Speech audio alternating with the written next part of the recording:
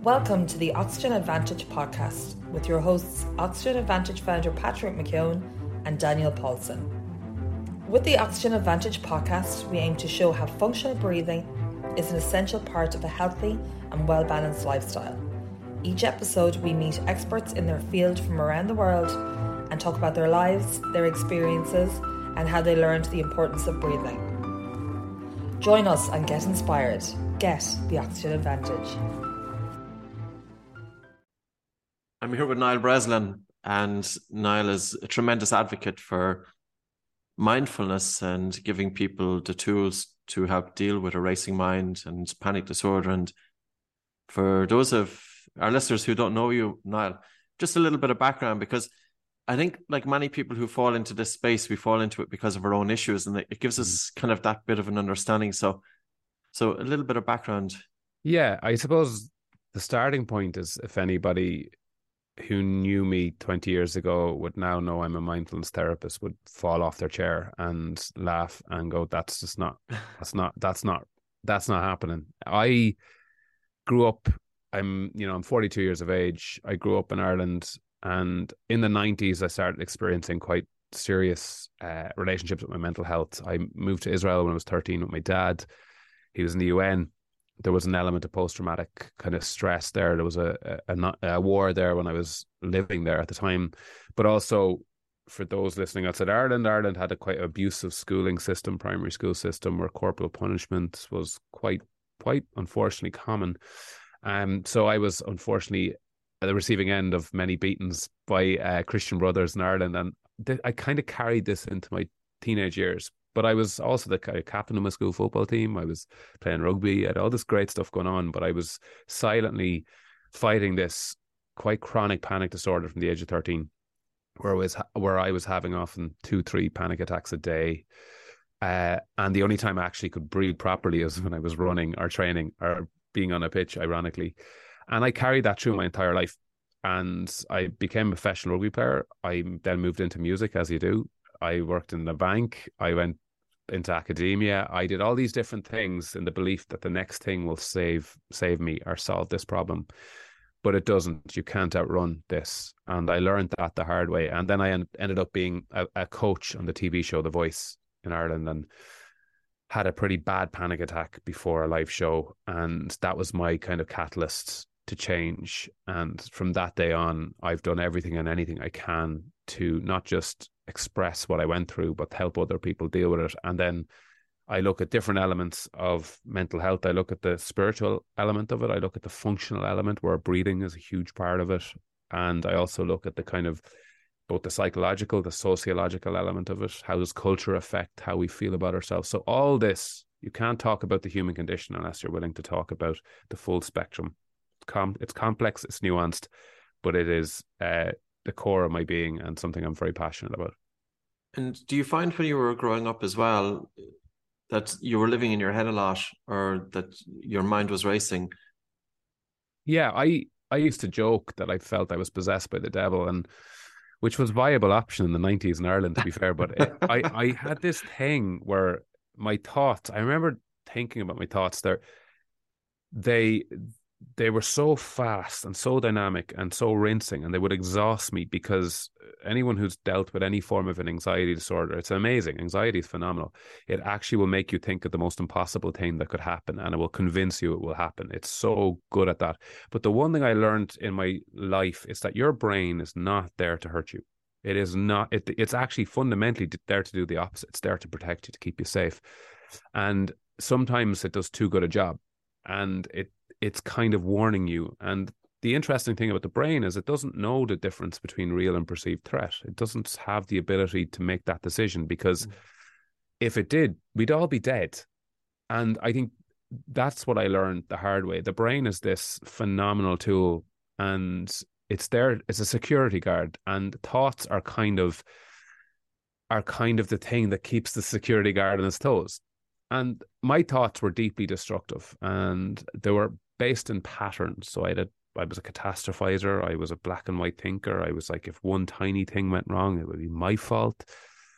I couldn't see beyond that. But the paradox to that, which was really, really strange, Patrick, was I was succeeding a lot in my external life. I was, as I said, quite a good athlete. I was in a band. I have amazing parents. I've a loving, stable, middle-class country upbringing. My dad was in the army. My mum was a teacher. So I don't fit into the equation we like to have for mental health and people who struggle with their mental health. And anyone listening to this, you don't need to have experienced something to struggle with this racing mind, or whatever you want to call it. And then there's the ruminating mind. And the ruminating mind is the mind that falls into shame, guilt, regret, and where you're completely lost in the past, and you're looking at everything and you're using words like I should have. And that's deeply destructive as well. And often within mental health, we say a ruminating mind will bring us closer to mood disorders, and then a kind of an anxious, overthinking mind will drive anxiety disorders. And I was a bit of both, to be honest with you. I was a cocktail of both, but I was a deep thinker, and I also consistently worried about other people all the time, which I wasn't very good at dealing with. And maybe you achieved what you achieved because you've got perfectionist tendencies. And I sometimes wonder, people with perfectionist tendencies, they set so high demands on themselves that it's a stressor in itself. And also you were going into sports and music. Maybe that was your outlet. Well, I had this belief that the only way I could fundamentally be happy is if I achieved things. And I'm here to say achievement is really important, and goals are really important. Absolutely. You know, people want to be promoted. They want to achieve things. Of course we do. It's in our nature. The problem is we're creating a world, Patrick, where that's all that matters now. So I call it the neoliberal self, where everything we do is now transactional. What can I get out of you? What's in this for me? How do I show how good I am, how kind I am, how talented I am constantly? So what happens is when you're doing that all the time, there's no room left for living. And you go on any social media platform now, you'll find some guru or some incredible athlete telling you how worthless and lazy you are because you're sitting down, or you're resting, or you're breathing, or you're meditating. Or like, why would you be doing that? You know, you need to be going out. You got to work. There's only 24 hours in the day. You got to work. And I'm here going, nonsense. Because anyone, including yourself, knows that the mind has a bandwidth. And if you fill it constantly, you will rinse yourself. So the big thing I'm really passionate about, not just with breathing and mindfulness, is rest. Rest. How do we rest? How do we know when to rest? How do we create quality rest? So when we do get going, and you do want to take on the world, and you do want to achieve, you have a full gas tank to do it. The problem is we're operating off an empty gas tank, and that's what I worry about in the modern world. In terms of your mind, okay, so your mind was quite active, and I'm assuming that when people are ruminating, that their attention is caught in the past, and when they have a racing mind, their attention is jumping to the future, so they're not actually living in the present. Have you reduced your thought activity? Has it reduced, and how did you reduce it? You see, that's a really good question with mindfulness. So I was actually reading that, you probably saw that research that came out, I think yesterday or the day before, around functional breathing and mindfulness, and how functional breathing is actually better for relaxation than mindfulness and meditation. I didn't see the research, but I've been saying it for a few years. I know you've been saying it. Andrew Huberman put out a piece, and I went through it this morning, and it's everything. Things like physiological size and box breathing and functional breathing is a core way of developing calm and relaxation. The issue I have with that is that researcher, I think it was a meta-analysis, kind of compared it to mindfulness. They're not the same thing. We need to stop the comparison between breathwork and mindfulness. Yes, in mindfulness, you use the breath as an anchor of your attention. But what mindfulness is about gaining insight into your mind. It's about understanding your mind. It's about creating self-awareness. It's about creating understanding and diffusing yourself from thought. So not being married to thought, and understanding that thoughts are just mental events. They're not real, and you're not your thoughts. That's the real power of mindfulness meditation. And unfortunately now we're fusing them. And we're putting them in competition, because people are going, well, look, I just want to relax. If you just want to relax, breathwork is probably the best thing for you to be doing. But if you want to gain insight in how you're reacting, how you deal with your thoughts, what type of thought patterns you have, how do you communicate, how do you behave in certain situations, mindfulness meditation is insight meditation. That's why it's called what it is. So what I started to do with my thoughts is I used to believe that mindfulness meditation was erasing thought. Get rid of them. So you just sit there in perfect harmony, listening to well music, and everything is grand. I find functional breathing far better for that, because there's a function. There is a set time. Really, generally, you kind of set yourself, I'm going to do 10 minutes, I'm going to do my cadence breathing or whatever it is you're going to do. I find that much easier to relax me and to bring me right down. But mindfulness meditation, I sit and I start to notice first my mind is drifting, and the mind will drift.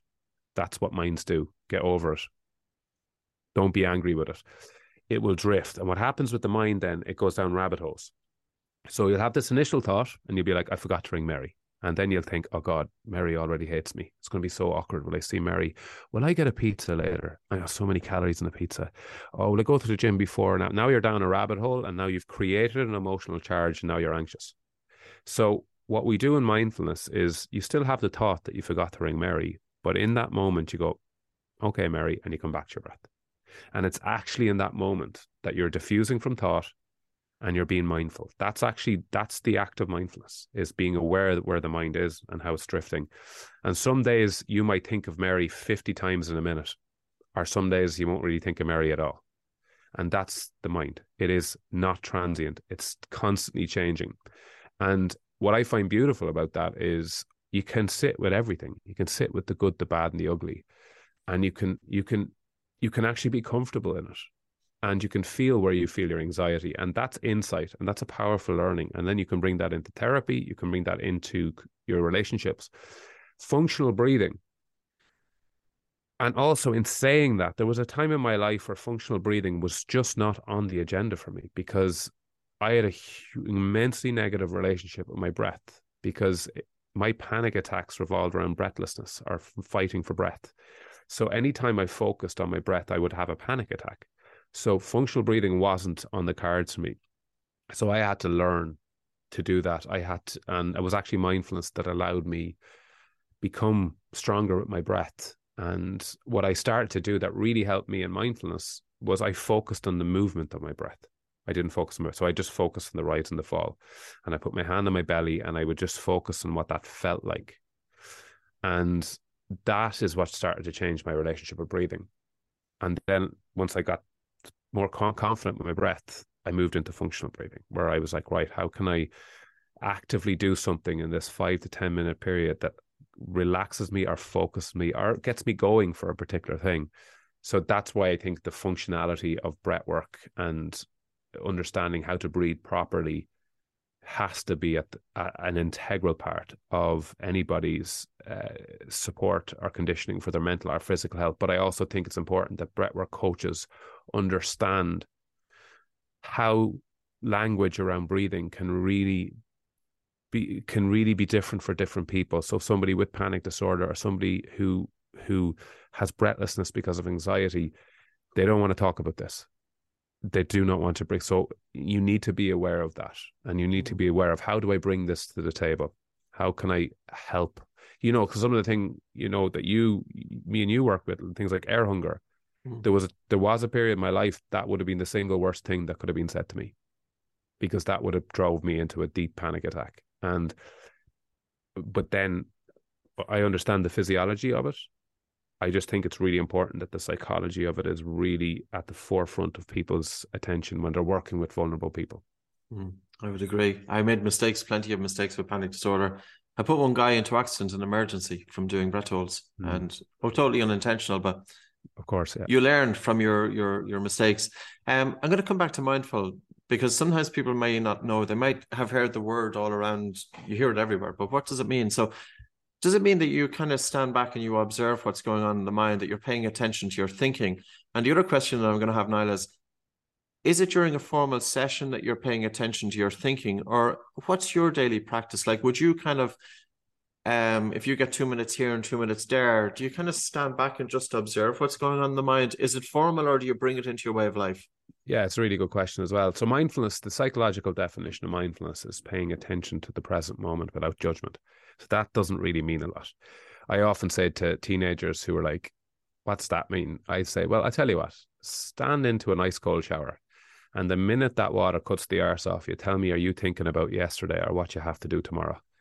They're like, no. I said, it's presence. It's being present in the present moment. Now, there's loads of, neurological and physiological and psychological reasons why the present moment can be very, very supportive and comforting for people in terms of the central nervous system, in terms of, the parasympathetic response and stuff like that.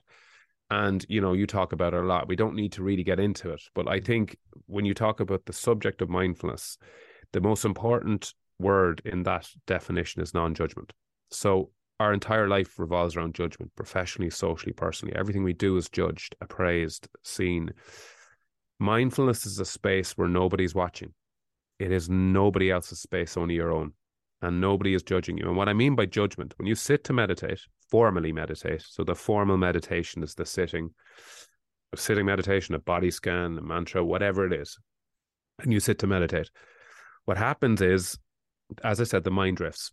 And our instinct will be to go, I'll come back here. You be angry with the mind. What are you doing? I want you to be calm. Why are you going off in a tangent here? Come back.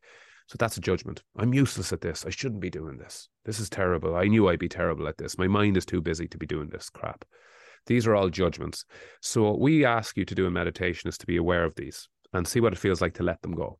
So the analogy I use is if you had a puppy and you went for a walk with that puppy and your puppy had a lead, and one of those leads that goes a bit far and then you can lock it and bring it back, those leads. Now, when the puppy goes off and starts humping the neighbour's leg or doing whatever puppies do, you don't yank that puppy back. He's only being a curious puppy. That's what fucking puppies do.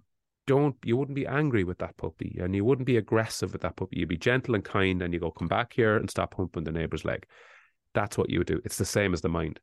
Don't be angry with the mind. It's only doing its job, but you don't want it to be busy. You're trying to calm it down. So just be aware. So bringing that non-judgment next time you sit, 5 minutes sitting, focusing on the breath. Oh my God, my mind is all over the place. That's okay. That's all right. Just maybe I had a busy day. Just come back to the breath.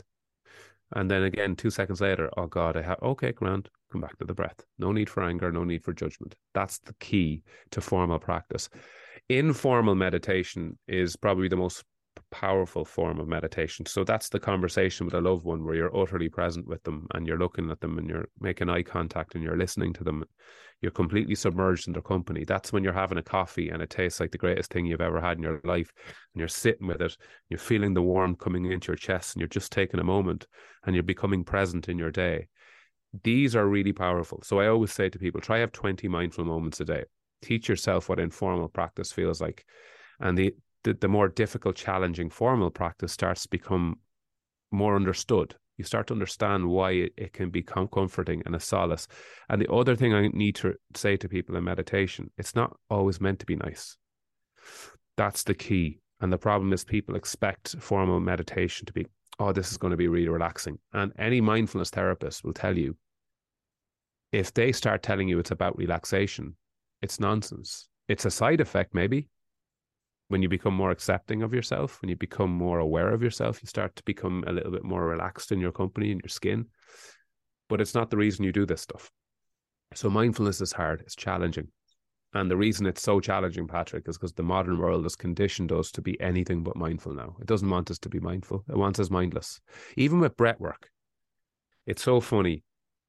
This thing that can be so beneficial to our psychology, to our mental health, to our physical health, we've now turned it into a competition. It's now ego. How long did you hold your breath for? How long did you stay in the cold water for? 3 minutes. Now everything is ego. And what I say about mindfulness, this isn't about performing. This isn't performative. I don't need to see a picture of you on TikTok meditating. This is your space. Take it, own it. You need it. And I think that's why it's so powerful and beneficial. But I think breath work works really well with it. But I think we need to be wary of merging it too much. And I suppose another thing, we kind of have this idea that we're doing something to get a result. Yes. So exactly. there's an issue there because we're going to have ups and downs. Like, I suppose I came across breathing about 24, 25 years ago, and mindfulness. And I did a couple of the Vipassana courses. And afterwards, I felt an amazing difference, but I kept on checking in with myself. For a while, I kept on looking through the filter of the mind. You know, when you talked, you said you're with the company of your girlfriend, your partner, and you're really there. You're listening to her. You're drinking the cup of coffee. You're tasting the cup of coffee. That you're not absorbed in thought. But initially, when we start to bring our attention, it's difficult to dissociate from the filter of the mind that we're looking through. I don't know if I'm conveying No, you are, yeah. correctly. It's a very, I find it sometimes it's a difficult idea to put across to somebody that your attention is fully immersed in the present moment. And it's a period that there's a sensation, there's a cessation of thought, that it's a period of not thinking, even though of course the mind will come in, but the mind activity is quieting down a little bit. Yeah. How about that filter? Like, I'm just thinking about the person who does it for the first time. What would they expect? Yeah, and it's really good. So this idea of diffusing from thoughts. So that the saying we say, you are not your thoughts. And that's a really important thing to understand. Your thoughts, and most of us have patterns of thinking. So habitual patterns of thinking. We think the same way. So like, I'll give you a prime example. You get clamped, right? In Dublin. And you get clamped and you look at the clamp and you're like, oh my God, I always get clamped. And then you think to yourself, well, really, I've parked about 3,000 times in my life and I've been clamped twice. That doesn't really translate to always. A black and white thinker would go, I always get clamped. And it becomes a habitual way to react to adversity. So they'll go anything when they don't get a job, for example, they'd go for a job interview, they don't get the job, and their immediate instinct is, I'm not good enough. Rather than going, maybe there's somebody just a bit better qualified than me at this very moment, or maybe the interviewer got it wrong. So our instinct generally is to catastrophize or bring these negative thought patterns. And not all of us have that, but most of us do. And you start to gain a relationship with your thoughts. You start to understand the type of, so I'm an anxious thinker. I always will be. Nothing's ever going to change that about me. But what I used to say is now whereas if it's raining, now I'm inside looking at the rain. I'm not outside in the rain. And that's how I look at thoughts. So I can look at them now. I can observe them objectively now. And there's days. So if I get anxious one day and I'm really anxious and uncomfortable and I'm sitting in meditation and I start having all these thoughts, I start to realize, okay, that's why I'm anxious.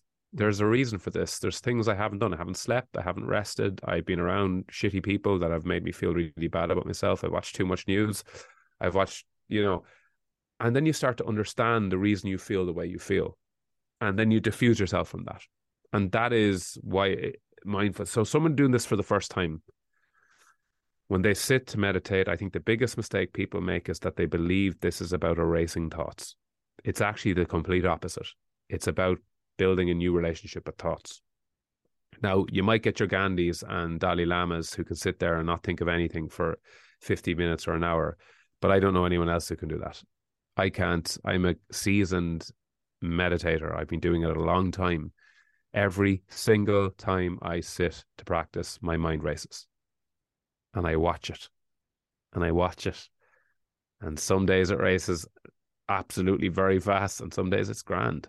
And I watch it. And that's the difference. And I'm not married to it. And there's some days I can only do it for 10 minutes. And there's some days where I could sit there for an hour and feel utterly lost to myself. And then you get to experience things like maybe higher state of consciousness where you almost feel like you're not part of yourself.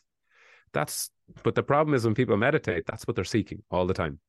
They're seeking that higher form of consciousness. They're probably doing it. And actually, and I've been honest with you, when I've done really functional breath work for a period of time, I've found it easier to get into that state because thoughts become less relevant in functional breathing because you're actually functioning. You're watching a number, or you're visualizing a number in your head, and you're breathing with it, and then you get into states of flow or into higher state of consciousness because your entire brain is moving into the neocortex. It's just you're coming out of that limbic system response, and that to me is easier. So if I want to get into that state of flow or into that state of almost higher state, it's breathing.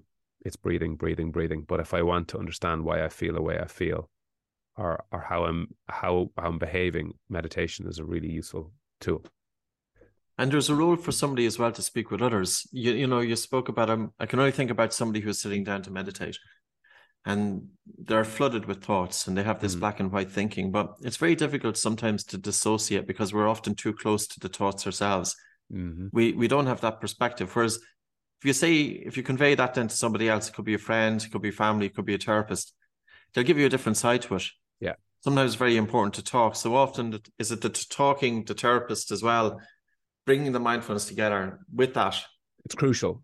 So what we do in mindfulness-based stress reduction, or even people who do mindfulness cognitive-based therapy, you do a pre-assessment. It's the first thing you do. You assess the person, you see where they're at. So for example, if you were doing a pre-assessment and somebody wanted to do an 8-week mindfulness course and they just lost their brother or a loved one and they're in acute grief, you wouldn't bring them through that process. They're not ready for it. They need to grieve. They need to go through that torturous and painful human journey that we all go through. Or if it's something else, if there's something there that's traumatic that hasn't been dealt with properly or hasn't even been explored or talked about. So often in our pre-assessment phase, we'll go, I think we need to look at maybe talking to somebody, a therapist, a psychologist, to work through this. And absolutely, I think mindfulness could be really useful for you, but maybe right now, let's get you talking first. Because what we call that is spiritual bypassing. Spiritual bypassing, John Wellwood writes about it a lot, is when somebody maybe has had something very difficult in their life and they believe by just meditating or focusing on spirituality that this all dissipates and disappears. And actually, it's in every religion. If you look at like Christianity, for example, where something really bad happens and somebody goes, well, it was God's will. Nonsense. That's spiritual bypassing. That's constantly doing that. And it's the same in Buddhism and mindfulness. So mindfulness isn't there to bypass trauma. It's not there to bypass pain.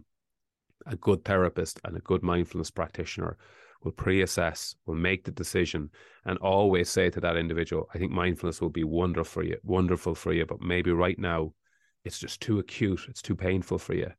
And let's figure out what we can do. So I always work with either my partner or somebody else. So if there's somebody there who's my partner's psychologist, I will always kind of refer them on to a good psychologist. And some people then can't afford good psychology or can't afford the therapy. And then you look at the other options. And then this is when you start getting into systems of support.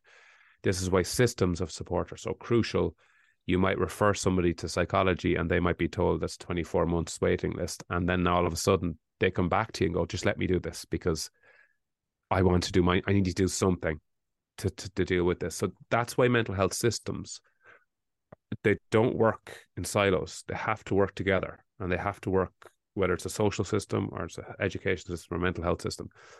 It's easy for me to refer somebody on. It's not so easy for me to make sure they get that care that they deserve and need so they can come through a mindfulness-based stress reduction course safely. It's always about that. And that's what I constantly think about in my work. Is this safe? Is this the right thing? And am I the right person to help this person? In terms of children going to school, and we spend 12 to 16 years in formal education, we come out of it, we're not trained how to concentrate, nor are we trained how to adequately deal with stress. We're not trained how to step out of the mind, how to quieten the mind. Where's it all going? I know you touched on this earlier on. I often feel sometimes breathing is so simple it has been overlooked. But paying attention to the mind. Yes. I know it's not so straightforward, but then what's the alternative? The alternative is living in one's head. Yeah, so you live that cerebral. I think the other important thing is you can get too cerebral. You can get too into the mind. Like a big part of mindfulness is getting you into the body, is to get you to feel the mind-body connection. I always say to people, if your mind is just too busy, if it's rinsing you, if it's your mind isn't going to be the thing that slows that down. Your mind will keep going, but your body will. That's why I always say to people, when you get anxious, where in your body do you feel the anxiety? And even in that question, they kind of go, oh, never been asked that before. Oh, I feel it in my chest. Okay, put your hand there. I want you to breathe into that part of your body.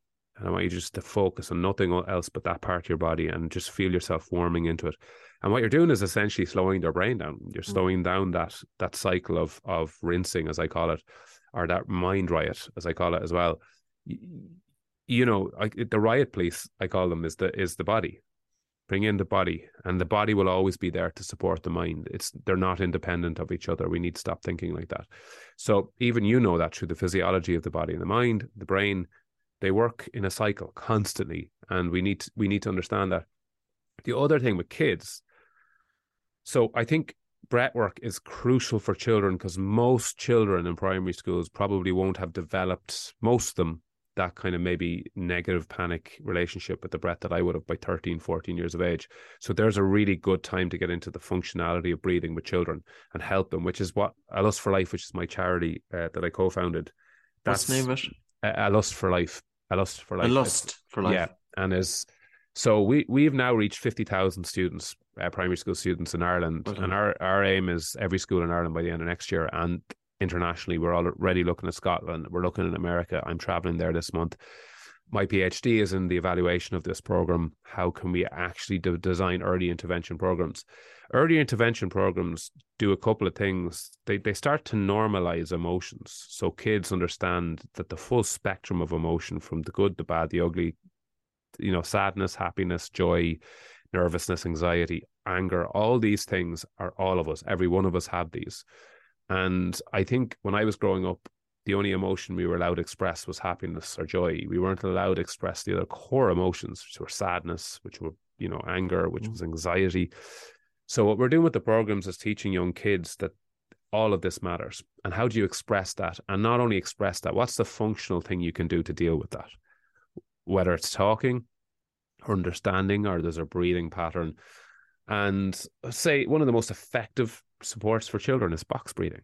They just love it. And they just, because it's so visual, it's so simple, they can do it in the classroom on their own when no one's looking. You don't even know you're doing it half the time. So that's part of our program. Our program is mindfulness, emotional intelligence. We look at how you communicate. And that to me is why I'm passionate about early intervention, because in Ireland and across the world, health systems around mental health operate what we call a crisis management. They're sick systems. They're not health systems. They wait for you to hit point of crisis before they intervene. And not only that, when they do intervene, it's generally, it's not particularly effective, because it just, unfortunately, in many cases, the medical model's the only show in town. And to me, early intervention, we've done this for years. My PhD is looking at the historical interventions that we have used, from institutionalization to deep medicalization to the ignoring of trauma, where we basically took people who've been traumatized and we numbed them and we put them into institutions away from anyone else. That is not how you treat vulnerable people. And what I'm trying to do is, if those interventions aren't the answer, what is? To me, early intervention is a huge part of that.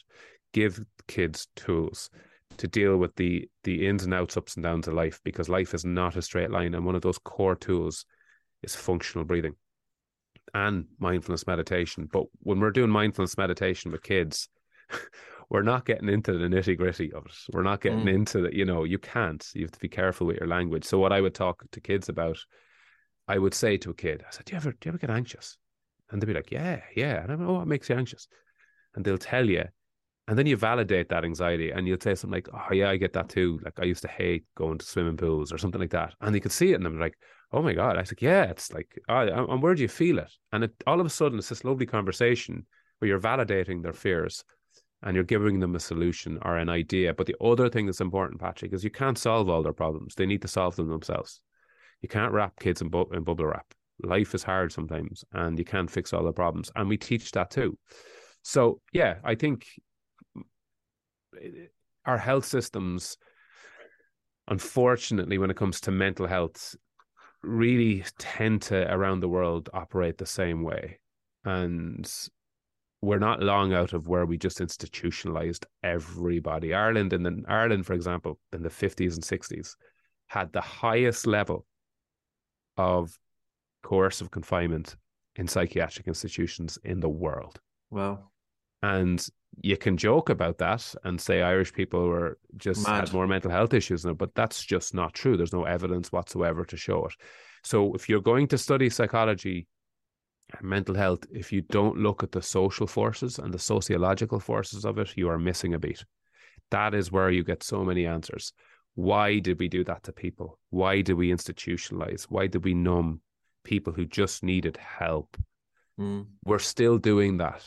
in many cases. And I think that's why people like Gabor Mate and, you know, people who talk about trauma-informed care, the first question we should be asking anybody is not what's wrong with you, but what happened to you? What happened to you? What happened to you? Ireland has had a dark history where we've a lot of trauma that we need to work through. And that's the work I want to do. And I think that is why the combination of functionality and breath work and mindfulness and meditation can allow us, it's not the answer. I think it's a core part of it, but there's much more to it. But it's the thing I know most about. Yeah, of course. I can't help just think about a study by Karen Bonnock, and she looked at 11,000 children in Stratford-upon-Avon in the UK from the ages of 6 months to 57 months, and children with sleep issues, including snoring, mouth breathing, and sleep apnea, whereby they stop breathing during sleep. These kids, if untreated by age 5, they had a 40% increased risk of special education needs by age 8. Now, she put it down to that the brain of a young child develops during the formative years, and the brain develops during sleep. But if the child, for example, is having a sleep disruption, and I know you wrote a book recently, I think it was called A Sleep Scan for children, that if the child is having sleep disruptions, it's preventing their brain from developing normally. So I can't help but think that the sleep quality of the child is actually influencing their mental health for the rest of their life because of the development of the brain. And that's totally overlooked now. Nobody is looking at it. I think the other element of that is, so we talk a lot about hypervigilance in kids. So hypervigilance is the idea that their brains are being put into a certain place for a certain period of the day. And hypervigilance is crucially important to the brain. And, you know, we need to be hypervigilant. But the problem is kids find themselves, everything they see is framed in threat and risk. You know, for the last 3 years, for example, there's a lot of young kids in Ireland now experiencing things like obsessive compulsive disorder, hand washing, because all they've watched now and when I was a kid, I just didn't have that much information coming at me. It just didn't exist. And now it's but the one thing I will say before we jump into the attacking on things like computer games, there is also evidence out there to say that they're deeply, deeply brilliant at connecting kids and allowing them communicating. I think there's an immediate, you know, scapegoat that we look for when it comes to kids and hypervigilance. But the reality is, kids' brains aren't designed to be absorbing information all the time. They're not.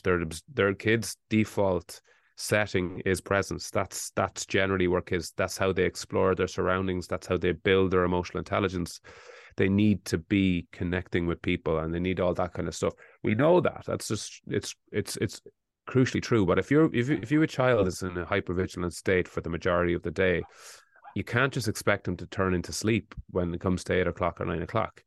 Their entire central nervous system is telling them they have to prepare for something for long periods of the day. And then you're going, go to sleep now. And I think the key is with young kids is to teach them, teach the understanding, how do we get them out of that hypervigilant state? How do we get them to a point where they're not absorbing information all the time, where they're not having to do homework, you know, even elements like that. When you come home after a busy day of work, of school, where you finish school at 2-3 o'clock, play a bit, and then you have to get the hypervigilance. I've got to do my homework now. And I think play is really important to children. I think connection is really important to children. But I think understanding that sleep above everything is crucially important to a child. And if they're hypervigilant for 8 to 10 hours a day, it becomes more difficult. People often think hypervigilance can make us sleepy or tired or exhaust us. I don't think that's true. If it becomes your default setting and you just feel that hyper anxiety or hyper arousal all the time, your body starts to believe that that's just the way things are. And I'm the same. I can notice when I study. I love studying. Because studying brings me to a different. I'm not hypervigilant when I study. I'm very focused, and it tires me out a lot. What makes me hypervigilant is when I go on social media, when I look at the news, when I try to make sense of a senseless world. That makes me hypervigilant. When I start to worry, what if that person does that? That's what makes me hypervigilant is when I look at my phone. And what I've started to realize in meditation is, okay, that's the thing that it gets me anxious. What doesn't get me anxious? Connecting with people. I love chats. I love chats with good people. Love it. But I also love I love educating myself. I love taking a book. I'm reading a book at the moment, a masculinity called Up Boys and Men, and I'm reading it going, I love reading. I love this because I'm focused, I'm in the moment, and I'm mindful. Yes, I might be reading something. Mindfulness is not about sitting there listening to well music. It's about being utterly submerged and immersed in your moment. And sometimes reading is one of the best ways to do that. So, yeah, I think you're right. I think kids need to understand, parents need to understand that a hypervigilant brain doesn't just switch off because you tell it to. It needs to be taught. And that's why functional breathing that's why I say to kids, I'll tell you a great story, Patrick. I was flying to States before COVID, and I have one of these breathing techniques, kind of mindfulness breathing techniques called the magic moment. And it involves using your fingers and your breath. And we were I don't know, I never sleep in planes. And this particular day, I was like, oh my God, I'm falling asleep here. This is lovely. This flight, I'll be wake up and I'll be in America. And I could sense somebody was looking at me. And I was like, oh, I could feel somebody was beside the seat. And I opened my eyes and there was just this little kid doing this little breathing pattern that I taught them. And she goes, I don't like flying. And I went, oh, come here. I tell you what, sit down there beside me and I'll teach you a few more, just to kind of get her to distract her. And she was like, oh, amazing. So I sat her down and I taught her a few other, all just functional breathing for a child. 10 minutes later, this girl was asleep and I was wide awake going, oh my God. I was thinking to myself, but it shows you they're sponges. You tell a child, this will help you. I promise you this will be good for you. Try this.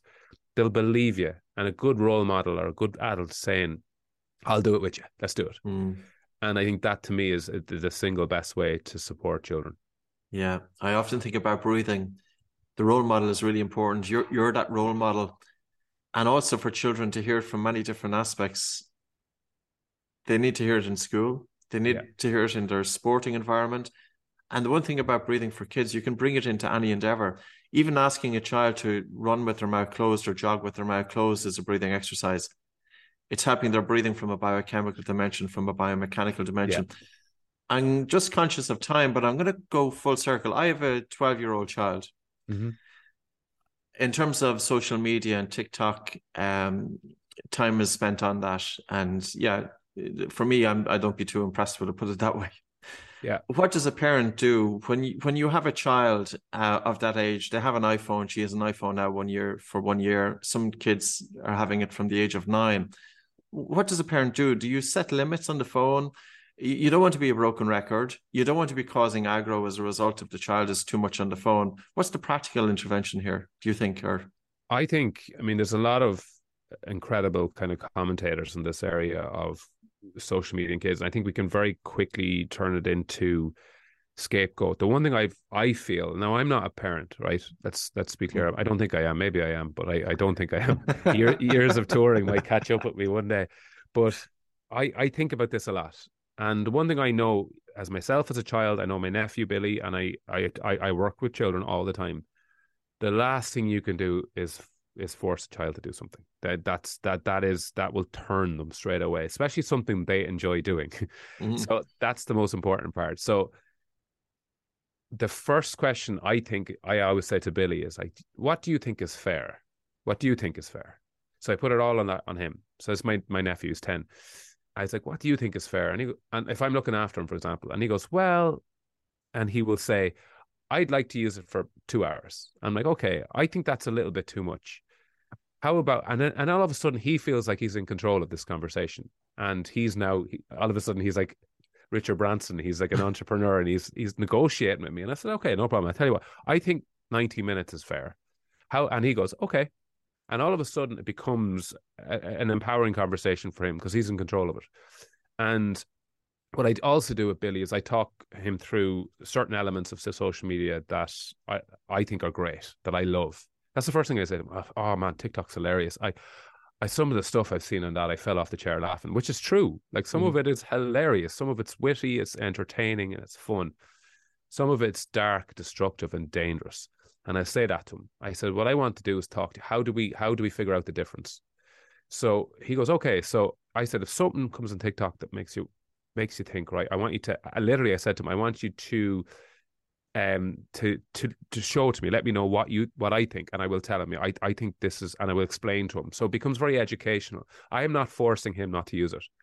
but I'm educating him on how to use it and how to process stuff. And another thing, like there's things that he had said with me.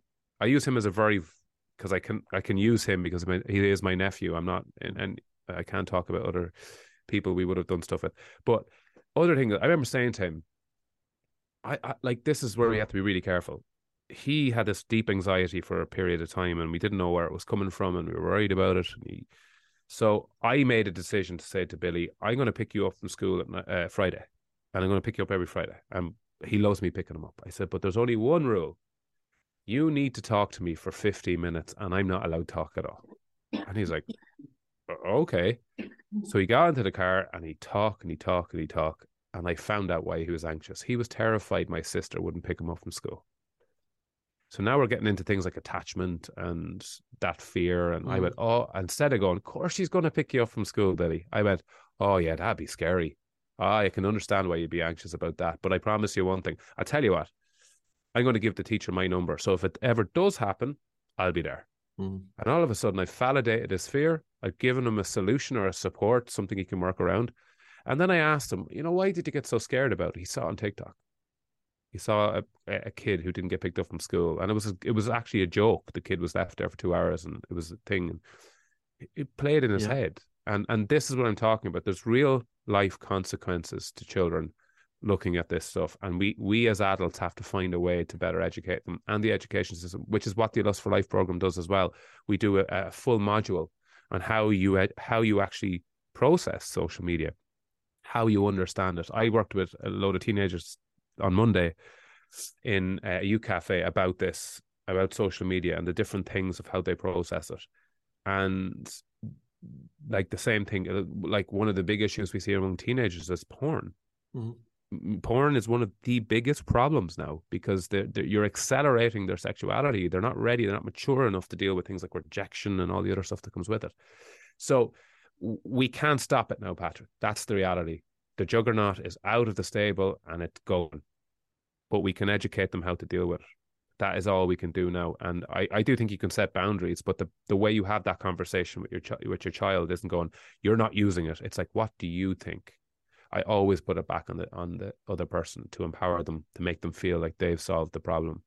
And you gain respect, you gain understanding. And then the problem is then when it comes to 90 minutes and you go to take the iPad off him and it's like ripping a ball off Josh van der Fleer in a rugby match, you just look at him and go, that's not fair, Billy. That's not fair. And he goes, and he'll be a bit grumpy for a minute and he goes, no, you're right. But that's the relationship I build with him. And that's a negotiation. And it's on him. But then again, that's him. That's subjective to him. There's parents, all kids aren't the same. But I do think empowering and understanding, and also understanding your kids' needs, what needs do your child have? Kids might have other needs that Billy doesn't, maybe, they need that space or whatever. But the other thing I do is I teach him to read. I love him reading. But the big thing is YouTube. That's where he turns into a zombie. Like he puts on YouTube and it's just these guys shouting at a screen and he turns into an utter zombie. That's where I get worried, because I could be in the room doing cartwheels and he wouldn't see me. So that's not normal. And I don't really have a solution to that. It's amazing. It's amazing. Yeah. Niall, you've been a tremendous ambassador for mental health in Ireland and now internationally, and well done. Thank you very much. For people who want to look a little bit more into your work, you mentioned your websites, and how can people find you? Yeah, I mean, check out the Where's My Mind podcast. It's on all podcast platforms. I'm on the Lemonada Media Network, so check that out. I mean, we explore all different subjects. We have meditation support programs there. It's the best way to kind of get a gist of what it is I do. If you're interested in the charity and the work that we're doing, lustforlife.com is our charity. You can see our schools program. We have reached millions of people in the work that we do. And also niallbreslin.com is my website, and happy to reach out. And I think also, I think it's important to highlight that the work that you do as well, for me, was really, really supportive. I didn't understand breathwork the way I needed to understand it, to be able to better educate other people and support other people through it. And it was actually working with you that made me kind of go, right, I need to learn more here. I need to understand this from every angle. And I think that's what makes this type of work brilliant. People work and listen to each other and learn off each other. That's kind of what we do. Bringing it all together. Yeah, 100%. Great stuff. Thanks, Appreciate it, Niall. Patrick. Take care. Thank you for listening to the Oxygen Advantage podcast.